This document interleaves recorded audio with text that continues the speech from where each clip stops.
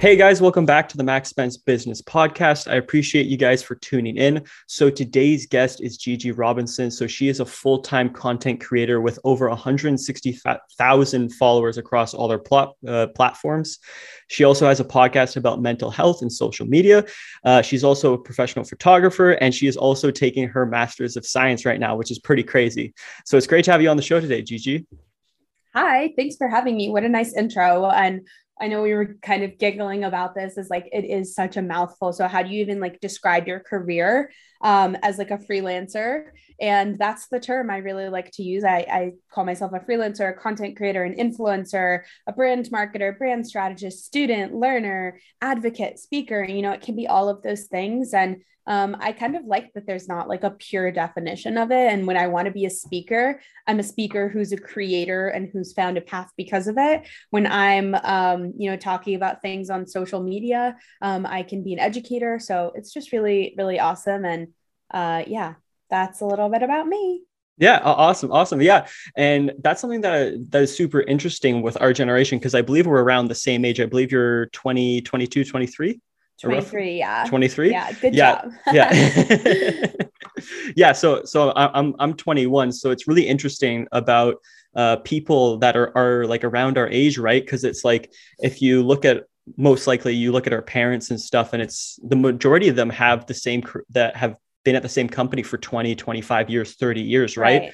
And that was the sort of original flex, was like, sort of being at a company for a really long time and, doing that type of stuff. Whereas now it's like side, like the hustle culture and all that type of stuff. And it's like trying so many different things. And a lot of people, aren't really wanting to do the 20-year, career at one company. A lot of people jump around. So I think it's really interesting to sort of hear your perspective of how you're sort of navigating that world. So just for starting off, for people that maybe haven't come across any of your content or sort of what you've been putting out there, let's just start off with, where did you grow up? What school did you go to? And what was your first passion? Oh, okay. Wow. This is a big question. I'm going to go with I grew up in New York City, first and foremost. I think one of my first passions was competitive swimming.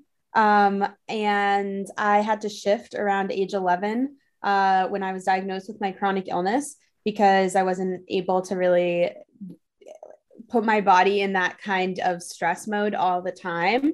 I was not destined to be an athlete, I guess, competitive swimmer. And I found art and photography, and that quickly became my next passion and is still a current passion of mine. I went to a high school called LaGuardia High School of Performing Arts. You may know some other people like Timothée Chalamet, Ansel Elgort, Jennifer Aniston, Nicki Minaj, the list goes on. A lot of really successful actors have come out of that place. And also successful creators, successful filmmakers, yada, yada, yada. I went to the Fashion Institute of Technology for a year, and then I actually transferred to the University of Southern California. So I am a good old transfer student.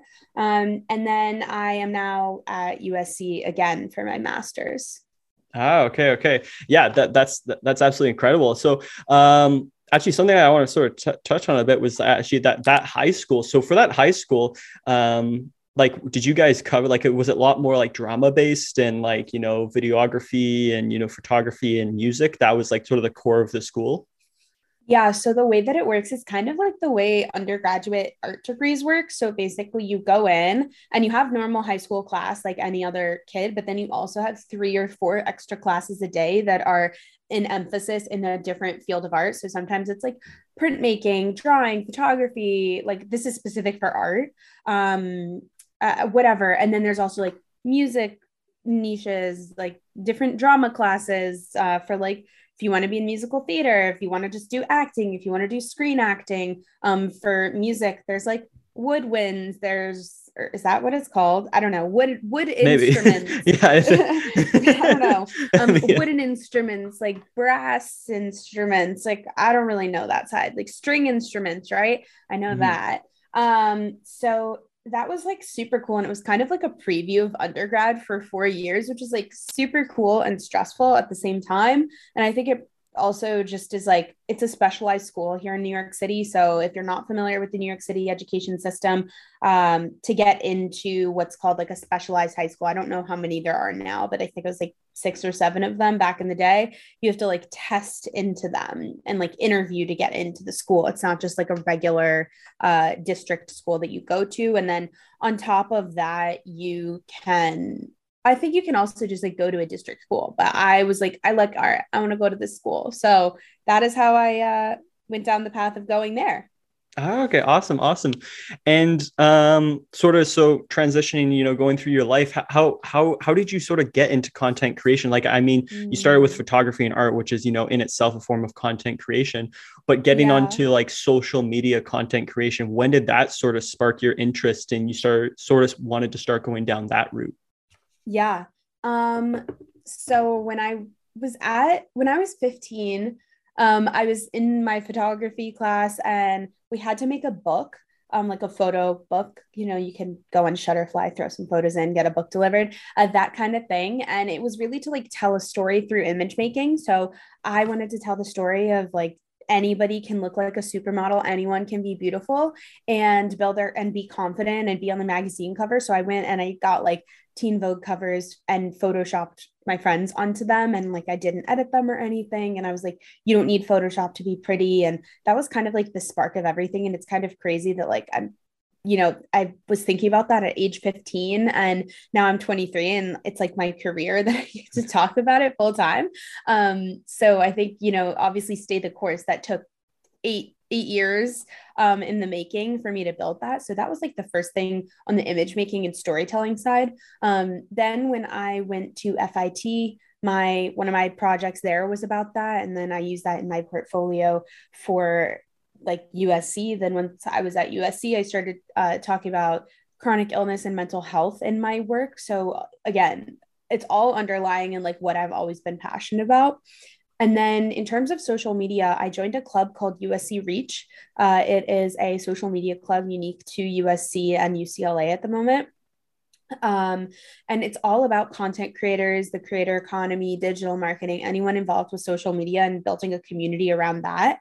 And that's where it started in 2017. And it's just kind of ebbed and flowed around that. I started working with brands almost instantaneously. And it was like, take your photography expertise and get paid by brands not only to shoot the content but to be in the content as a personality, as a model, as a brand ambassador, and the rest is kind of history.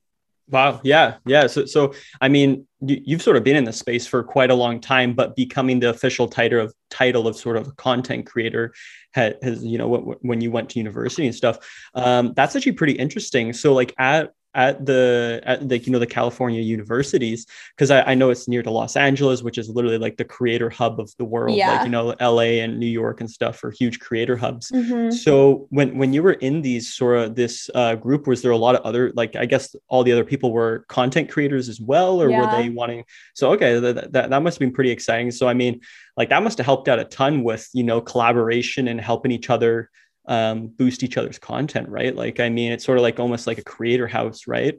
But Yeah. it's at the university. So I'm really interested Yes. that more universities don't actually start something like this. But I mean, like as a student, you could start it yourself, right? Um, Yeah. I mean, also, like, I would just say logistically, like, we have to remember it takes a very specific kind of student to be a creator and commit to it as a career and a side hustle. And that's what this club really was. It wasn't just like, oh, yeah, like you do TikTok, I do TikTok, I love TikTok. Like, I'm going to learn how to be an influencer. It's like, no, you already have your presence established. And this is just kind of like the cadence and like the rules that the founders kind of created. And, I think that was like a really special thing about it. And everyone that wanted to become a creator, like we have, I guess I can name drop, why not, right? Like I'll just like, you can link them in the show notes or just go to uscreach.com or USC Reach on Instagram. But like myself, Markion, Party Shirt, or Xavier DePetta, Cosette, Mia Finney, Alan Chicken Chow, and so many more. But those are just like, a handful that were kind of a part of like the original first class of reach. And I just think it's really cool because a lot of us have used the tools and actually implemented them to become creators full time and run media companies and run our partnerships through that. And I also think part of the reason why other students, again, don't open these right away is one, community building can be hard and it can be scary. Like at first, everyone was like, oh, that social media club, you guys are so annoying. And then all of a sudden, the past 2 years, TikTok has boomed. YouTube's growing. The more things grow and, the higher the profile of the creator at the university, the more people are interested. And now it's something where people are like, oh my God, we get like 200, 300 applications. And it's like, we only admit 15 people to the club. So that's one aspect of it. The other aspect is like being a college student, right? Like how much time do you actually have to invest? I was on eBoard for 3.5 years, which is nuts. Not everyone chooses to do that, but like I was super passionate about holding the community together. And yeah, that's just a little bit about it. And it just takes time and energy, and you have to commit to it and be okay with a meeting with 10 people in it and not 30 people in it. So yeah. That's true. So now I sort of want to transition to really like putting yourself out there, right? Because that's something that I've sort of like doing my research. That's something that you've excelled at, is putting yourself out there, trying different stuff, and like, not really caring what other people think about you. And you're just, putting your content out there, doing public speaking and all this other type of stuff. And to a lot of people, like, as younger, like even myself, like I still get nervous, like doing podcasts and, putting myself out there. So I'm really interested to hear your sort of perspective of like how you sort of overcame, like, I don't know if you overcame that fear right now, or is it something you still deal with on a daily basis, but you've learned just how to manage it. But how do you sort of manage with like, the fears of public speaking and putting yourself out there, pretty much the open world of like rejection and stuff? Well, I think something that you're saying is like the concept of fear and letting fear be the driving factor to you not having a voice. And fear is honestly something that we have in our head to give an objection anytime, right? It's, oh, if I start talking about something I believe in, somebody's going to get mad at me. Or if I start talking about a certain product that I love, somebody's going to judge me. It's a fear of rejection. It's the fear of not, being accepted. It's a fear of whatever. But if you switch that mindset to, what if I talk about it and I start building a community? What if I talk about it and a brand actually wants to work with me? What if I start talking about this and I land one of the coolest speaking gigs in my life, right? Like you just have to see the other side of it, I think, and remember that. So if you are feeling nervous or you're feeling something, like literally grab a notebook or type it out somewhere or say it to yourself in a mirror. Be like, right now I'm really nervous because, like, I think we always say, oh, I'm just nervous. Oh, I'm just scared. Oh, I don't know if I could do that. It's like, why not? Like, what are you actually scared of? And when you can address that fear, like head on a piece of paper, on a digital screen, or in the mirror with yourself, I think you're able to really flip the switch. So I didn't actually have a huge fear. I kind of like to, again, grab fear by the balls and really just be like, F you, I'm killing this. So I think it first started actually when I was committing to doing musical theater in high school. And I did it, even though I was like scared of judgment, scared of how the audience people, how my family and friends would treat me. But the real like reality of it is like people in your life are going to support you no matter what, if they love you. And even if they don't like what you're doing, they're still going to love you. So I think that is another thing to think about when addressing fear. And eventually, I got a lead in the show. I had to sing all of these songs with notes I forgot. And one specific show, I actually sang the same verse of a song twice. And I will tell you that not a single person other than my best friend who was playing the lead on the days that I wasn't noticed that I messed up and sang that verse twice.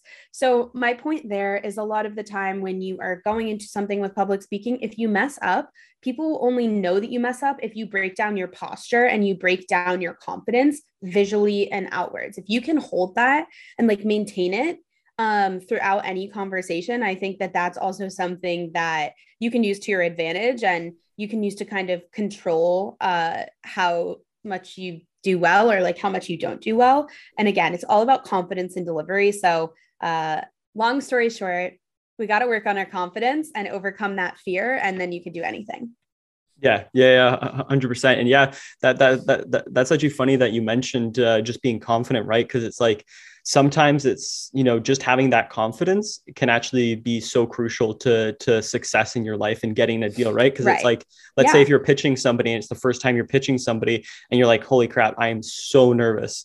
But if you just say, you know what, I got nothing to lose, and you come across confident, it's really funny because it's like you can have somebody that maybe might not have the skill set, but they're much more confident in what they're doing, and people will choose that over somebody who may have the technical skills but is not as Right. confident. So it's like Right. Right. it's Right. that's the really funny thing that I find is like just how much confidence, and in itself it is a skill, right? So it takes practice Yeah. at getting better, right? It's like, you know, like you've sort of been doing this for a long time, right? Like, you know, since, you know, putting yourself out there in high school and stuff, doing like musical Yeah. performances, right? Like being on stage is very, very nerve wracking, right? So, I mean, if you can do Can that, you can be. sort of, yeah. So, I mean, if you can do that, you can sort of do a lot of other things, right? But it's just consistently putting Yeah. yourself out there. Yeah. So yeah, so now I sort of want to transfer to pretty much getting brand deals. So this is something that I think a lot of people are going to be interested in because they're like, okay, and the point of this episode is I really want to sort of talk about like how do you become a full-time content creator, right? Because in that self, it's like there's, you know, there's resources out there, but it's like, you know, there's not like that much, and it's like sort of like, what do I do? Like it's a really interesting space, right? So it's like, how do you sort of get brand deals? And it's, you know, maybe some people think like, oh, I need to have millions of followers or something, but in reality, you don't need to have millions of followers. Even if you have 10,000 or 100,000 or 50,000, like, and they're a very dedicated audience, like you can do a lot with that. So Yeah. that's what I sort of want to hear about is like, how do you go about brand deals? Like how many followers do you need to get sponsored? Like, you know, how do you pitch brands, you know, to use you as a brand ambassador? Yeah. Well, first and foremost, I got my first brand deal when I was under, I think, 1,500 followers. And it was with Abercrombie and Fitch. So, like, this is just a testament to the fact that, like, if you want to have the objection, and again, the fear that a brand isn't going to want to work with you because you don't have a certain number of followers, then you're not going to get a brand deal. But if you're like, I do have a small engaged audience, and, you know, I also can offer you this premium photography or this premium video, like, right? Like, that is what brands want nowadays, and they want those engaged audiences. And I think more and more brands are realizing that influencers aren't necessarily there to 100% convert. They're there to kind of like get the product out in front of you, like a new product that's on display at a grocery store, or a new collection when you walk into a fashion store, whatever. They want you to like realize that and see that, and then potentially go check it out online. And after they check it out online a couple of times, they want you to buy it. So you know, I think it's not like that instant, like, oh, like we need 100% of clicks like right away, or like we need, blah. I think it's always over time. And we're hearing this thing about long-term partnerships, long-term. And I think the reason why is because we're shifting from an industry where it is predominantly a 9 to 5 workplace, and having somebody in-house who might be a social media creator in-house, or who might be, you know, their in-house photographer, in-house videographer, in-house designer, and they're saying, oh, there's actually smaller creators who have a style that we like better, that works better for our brand. We'd rather pay them less than the person that we would be paying if they work for us. So they pay you less, but to you as a freelance creator, you're like, oh, I want that. It's a gig. So you like go for it anyway. And then as a creator, I think that's something to watch out for, is like knowing your worth, knowing what to charge, knowing industry standard, knowing what a salary is getting, like someone on salary is getting paid for a similar job. And then also taking the other aspect of it, which is your appearance and your integrity and your face value, your personality. And the brand is basically using that, right? So the bigger you get, let's say you're verified, a brand is now saying like, oh shit, like here's this like big verified creator who, you know, talks about blah, blah, blah, blah, blah. and like she's trustworthy. So, or he's trustworthy or they're trustworthy. We're going to use them. And you don't always think about intuitively factoring that in. Because you've been trained like, oh, it's just about a post. It's just a post. No, it's not just a post. It's coming up with a content idea, being the art director, the stylist, the producer, the talent. And then there's the marketing side of it that's like, they're going to put so much ad spend behind that budget anyway. So like you as a creator have to protect yourself and know your worth. So that's the first thing. The second thing is how to get started, how to pitch. I actually just posted something on LinkedIn today about that, which was, do you send out cold emails, or do you think cold emails and DMs are effective? And to that, I say, absolutely. It's about value and what kind of relationship can be fostered from that. So sometimes I think social media can be called like superficial or super fake or super toxic because people think it's very one-sided. It's like creators just want a brand partnership so that they can get money. No, it's not like that. It's like, how can we collaborate and create something for the audience that benefits the brand, that benefits the creator, and that benefits the audience? I think about this specifically with speaking gigs and with freelance content creation. So let me know if there's anything I didn't touch there. No, like that covered a lot. And I sort of want to dive into that a little bit more. So you got your first brand sponsorship when you were under 1,500. Was that on Instagram or was that on TikTok? That was on Instagram, and I got my first brand deal on TikTok when I was under 5K. But 5K. again, like one day you could have 5K, the next you could have 100K. Like you never know what it is. And I really want to drill into your head that like, if you want to base things and brand deals off of numbers, you absolutely can. I'm going to tell you that you won't ever land a brand deal if you keep that mindset. Okay. So sort of talking about that, are you sort of like, I sort of want to dive into your sort of mind of how you sort of do your pitching, right? So with that, like, are you doing like more one-off type content for brands, or are you saying like, or are you sort of positioning yourself saying like, hey, you know what, I'll be posting, 2 or 3 videos a week about, and I'll be the one who's creating it. I'll be photographer, like taking the pictures, all that type of stuff. Cause I mean, like, that's something that must be really appealing to brands, right? Because if they wanted to produce the same content, it's probably going to be 3 different people to produce the same piece of content that you can produce, because you sort of have all those type of skills, right? Like you have the sort of, the front facing, like acting, you have the videography experience, you have the photography experience, and then you also have the strategy as well. Whereas with that, like a brand, there's probably a videographer, then there's a photographer, then there's the actor. And then, then there's the strategist. So like that's something that you were saying that is really beneficial to your sort of side with the value add. But I sort of just want to hear a little bit more about that. Like, how do you sort of position yourself when you're pitching? Yeah, absolutely. I actually normally have this entire brand book, is what I like to call it. And the reason why I call it a brand book is because it's about I think like 25 pages long. And it essentially goes through all of the storytelling that I like to talk about, like my brand pillars, what they can expect from me, ways I like to work, where I've spoken. It's essentially your creative resume. So I like to include my website and portfolio, which also has the same stuff, but it's like a little more interactive. They can click on things, they can listen to things, whatever. And then the media kit, like the standard media kit, includes demographics and rates, right? Very transactional. If I want a long-term partnership, I want to tell a story as to why, like, they want to work with me. So I want to hook them with some gorgeous imagery to start, something super catchy. And then I want to retain them by giving them information. And then boom, I want to change the subject to a different pillar, hook, retain, repeat. Like literally, that is what I want you to get into your head when you're thinking of creating content online in different verticals. So that's the first thing. The second thing is research. The same way that you said you've researched me, and I hope that everybody researches their guests before they have them on their show or before a brand works with a creator. It's again about knowing the audience, knowing the history, making someone feel valued, really playing into that rapport and that ethos kind of factor of marketing. And I think that is something that, again, I'm super passionate about. Not every creator is. I have tons of friends who are like exclusively comedy creators and they don't really give a shit about like more than just being a comedy creator, or like people who are fashion creators and they don't give a crap about anything except for the fashion.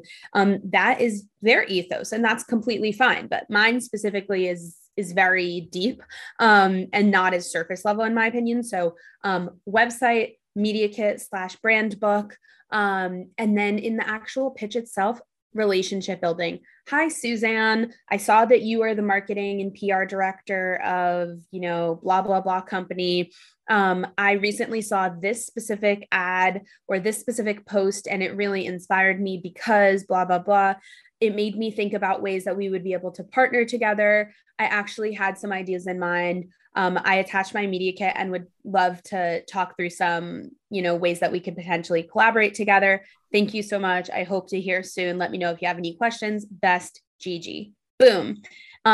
Keep it short, keep it simple. Give them 3 things. 1, you're introducing yourself and you are, saying like, thanks for connecting, or hello, I saw you're in this position. So that way they know that you're not just some random person sending them an email. They know that you spent the time to research them. Again, value relationships. 2, you're showing that you're invested in the company already because you saw an ad or you saw a post that you like, or you saw another collaboration that you like. So you know that they have a budget for collaborations and you know that they could fit under your vertical. That's the second thing. And 3 is introducing yourself and making sure that like, basically proving yourself and giving them the stuff and saying like, hey, here's all this work I've already done. Let's like figure something out. Let's work together, and leaving the ball in their court. Even though you have the upper hand, you've done everything that you can. You've like put it all out there. And another thing that again goes with objection is if they say, hey, no, we don't have a budget, not right now. Right. Mm-hmm. Reach out in 3 months, reach out in 6 months, a year. You never know. So that is pitching 101 with me. Yeah. No, like, and that's absolutely amazing. I really think you should create a YouTube video about that, because that like how much information you just like, I don't know if you already have maybe a YouTube video detailing that specifically, but all that information was absolutely all that information was absolutely phenomenal. And I know a lot of people like probably that maybe are like 17 or 18 or 19 that want to become content creators. There's not like it's not like you can go to university, right, like unless you're maybe in LA or New York where they have like better opportunities. But if like I'm from Canada, right? So in Ottawa, like my city, there's not really like, a content creator university or how to be a social media, like how to do brand deals and all that type of stuff. So literally all the learnings from online, right? So I think posting something like that would be amazing. I know we're coming a little bit close to the end here. I've just got a few more questions. I wonder if you're good for time with that. Yeah, I'm good. Okay, awesome. One thing, pretty much all that stuff that you're mentioning there is absolutely phenomenal. And I sort of want to talk a little bit about sort of like getting a manager. Like that's something like, when do you need to do that? Like, do you have to do that like, should you be entertaining that? Because everything you sort of just mentioned there is like something that I would probably say like a manager sort of does, right? Like with pitching, but I mean, you can do it all yourself, right? And you can sort of cut out the manager, right? Who's going to maybe take 10% or 20% of the brand deal sponsor, right? So that's something I want to know about. Like, are you like, should you get a manager? Should you not get a manager? Is there a certain level that when you should get a manager? Like, when does that sort of come into like this sort of situation? Yeah. Great question. First of all, I think it is purely subjective and purely based on what you need as a creator. If you're somebody who's getting a ton of deals coming in, I think it's a great opportunity to have somebody negotiate and look over the clauses and make sure you're not getting effed over with usage rights or with like appearance fees and all of that stuff. The next thing is like where to go. I mean, there's tons of things online that are like the best influencer agencies. Let me just say they make it really hard to actually talk to somebody. I think a lot of the time when talent agencies deem you fit, they'll reach out to you, which is like kind of annoying and very gatekeepy in my opinion. So again, I think it's purely based on the need of a creator. I was with a talent agency on like a trial for a little bit and it just wasn't a good fit for me. And that was again, partly because I didn't really vibe with like my team.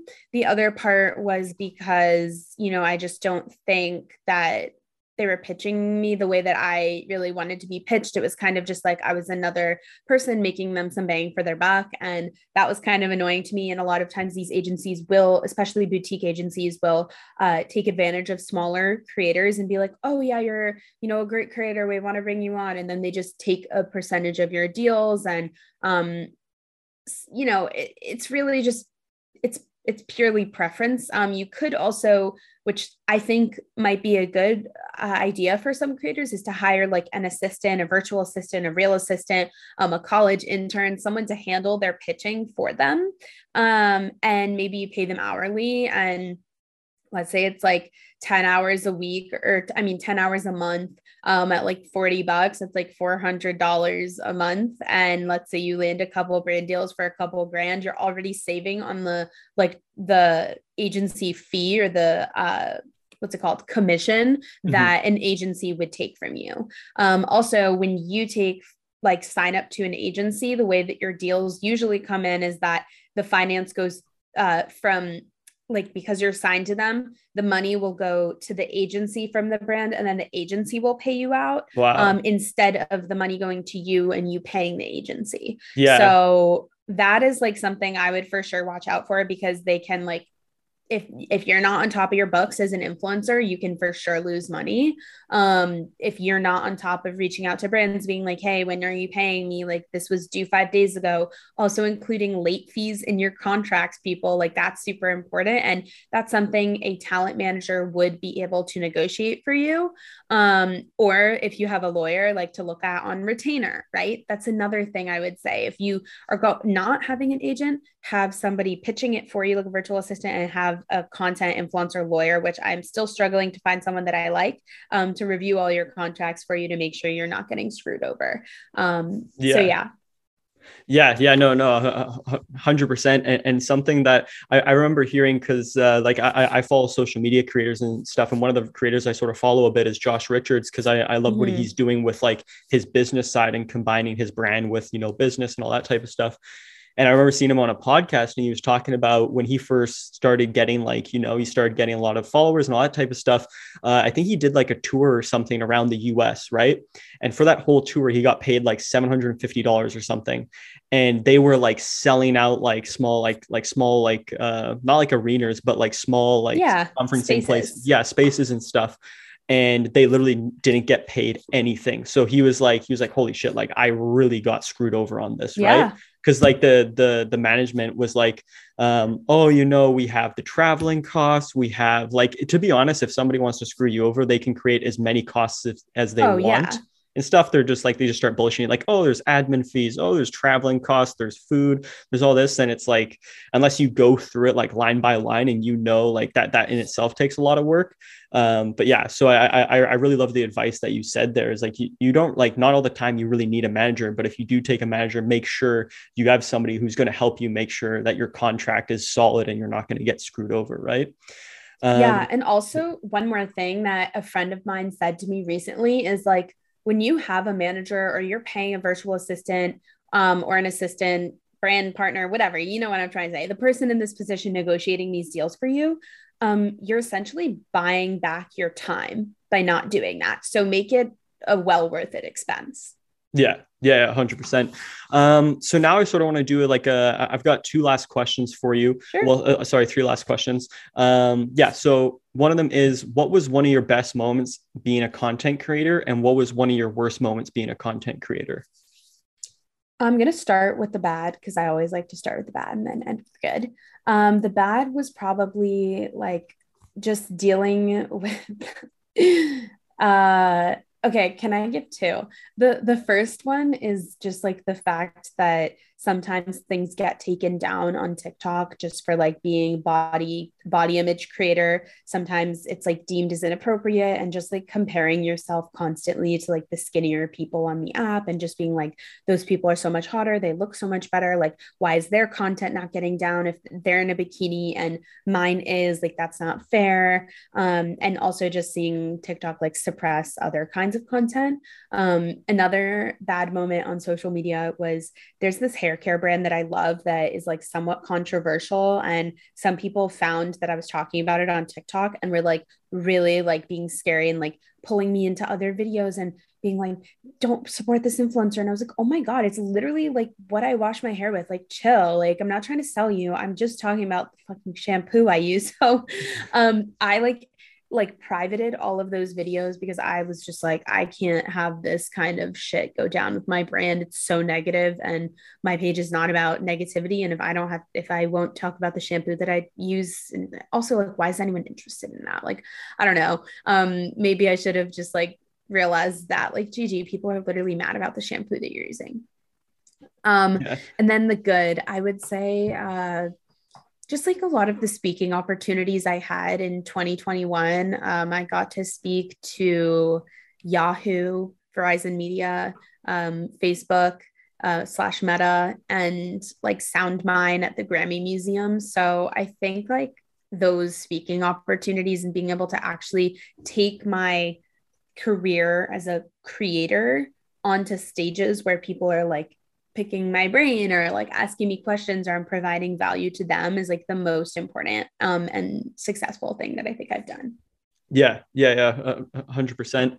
And one thing you mentioned there that I love was sort of like that goes a little bit into the cancel culture, and like just like Mm-hmm. people just like canceling you for some like the most like to be honest, like how would you have known that, let's say if like the one of your brands that you're using is like maybe doing something wrong, or maybe they don't do something that is like blah blah blah blah, right? And then like, because like, what are you supposed to research every single product you use in your entire life? Like, nobody does that, right? And just Yeah. penalizing pretty much a creator because of that, I think is pretty shitty. But it's like, it's one of those things you like, I guess you sort of need to figure out is like how to deal, because when you're in the social eye of, right, it's like there's always a lot of tension to you, which can be great because it can give you amazing opportunities, but there can also be people that decide to be a bit of an asshole and just try and drag you down, Yeah. right? Yeah, I think like you just have to, as a creator, be kind of polarizing and give people something to talk about in some ways. I'm not saying do crazy, stupid shit, but if your content is not like making a statement, then there's not going to be that momentum of growth. And as you grow, like literally, you're always going to have haters no matter what. So that's why I talk about positive things. The positive people, like your vibe attracts your tribe. Those kinds of people follow me, the people that want to better their lives and like look at self-improvement or like wellness or mental health content, follow me for that. And then the people that want to be negative and self-deprecating, they comment, they see it, they interact with it, but they're still interacting, right? Like, are they going to be somebody that listens to my podcast? Probably not. Are they going to be somebody that just engages and says something negative and is projecting an insecurity of theirs on to my page and in my network? Yeah. So like, it's just about choosing what you want to do with it. And then also like, if you make a mistake, that's like a whole other side of cancel culture, is like, you make a big mistake, coming out, apologizing, explaining, like how much you affected your communities, and then just moving forward from there. Like, there's only one way we can go. We can't go back. We can only go forward. So doing that in a way that's like respectful, and where you're kind of like addressing the fact that you messed up is important. Yeah, 100%. I 100% agree. So now, sort of the last question I have here is, what is one question you wish people asked you more about your life?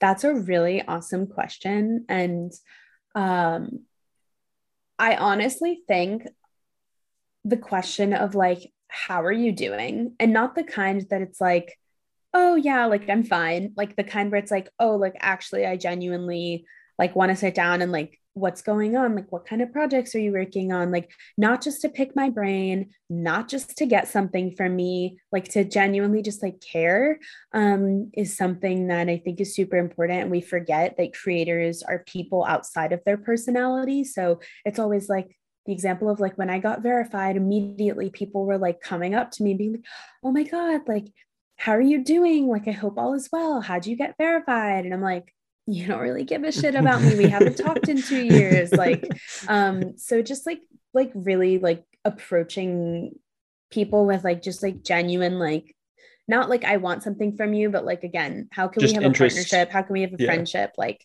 yeah, like not just being very transactional is very transactional friendships are gross. A friend of mine was like, yeah, like I don't go to any of those mean girls clubs. And that's what she kind of calls those one-on-one interactions where people just want things from you.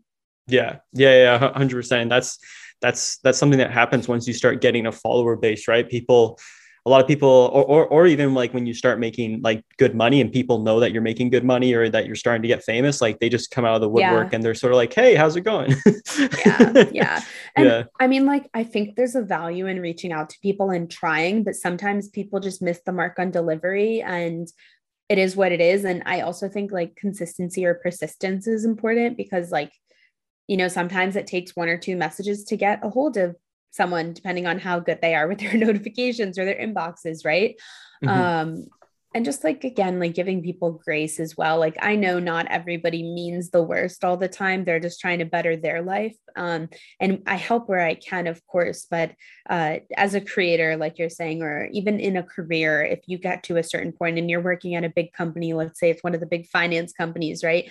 And your friend who's a couple of years younger in your frat or sorority or club or someone on campus reaches out to you and you're an alumni, you're making it big, like it's your choice. The ball's in your court. You get to decide how you deal with it. And a lot of the time I just kind of shrug my shoulders, but do I wish people asked me like more personal things? Absolutely. I think we all do. And part of that's just like wanting to feel valued and a part of something. Yeah, 100%. And I think that's a great place to sort of end off the podcast. So yeah, it's been an absolute pleasure having you on the show, Gigi. Where can people find out more about, what's going on in your life and also any new projects that you have coming out? Yeah, thanks so much for having me. This was so fun. Great conversation. I don't think I've really recorded any episodes on any of this stuff. So super excited to share this one with my audience. You can Google my name, Gigi Robinson.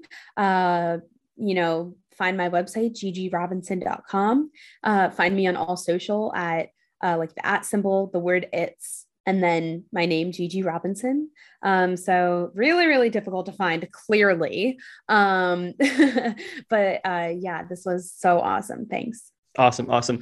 Well, thank you guys for listening. And, I really appreciate you guys making it all the way to the end. If you got any value from the episode, if you can please, leave a review or like the podcast, that helps out a ton with the show. Until next time, have a great day, guys.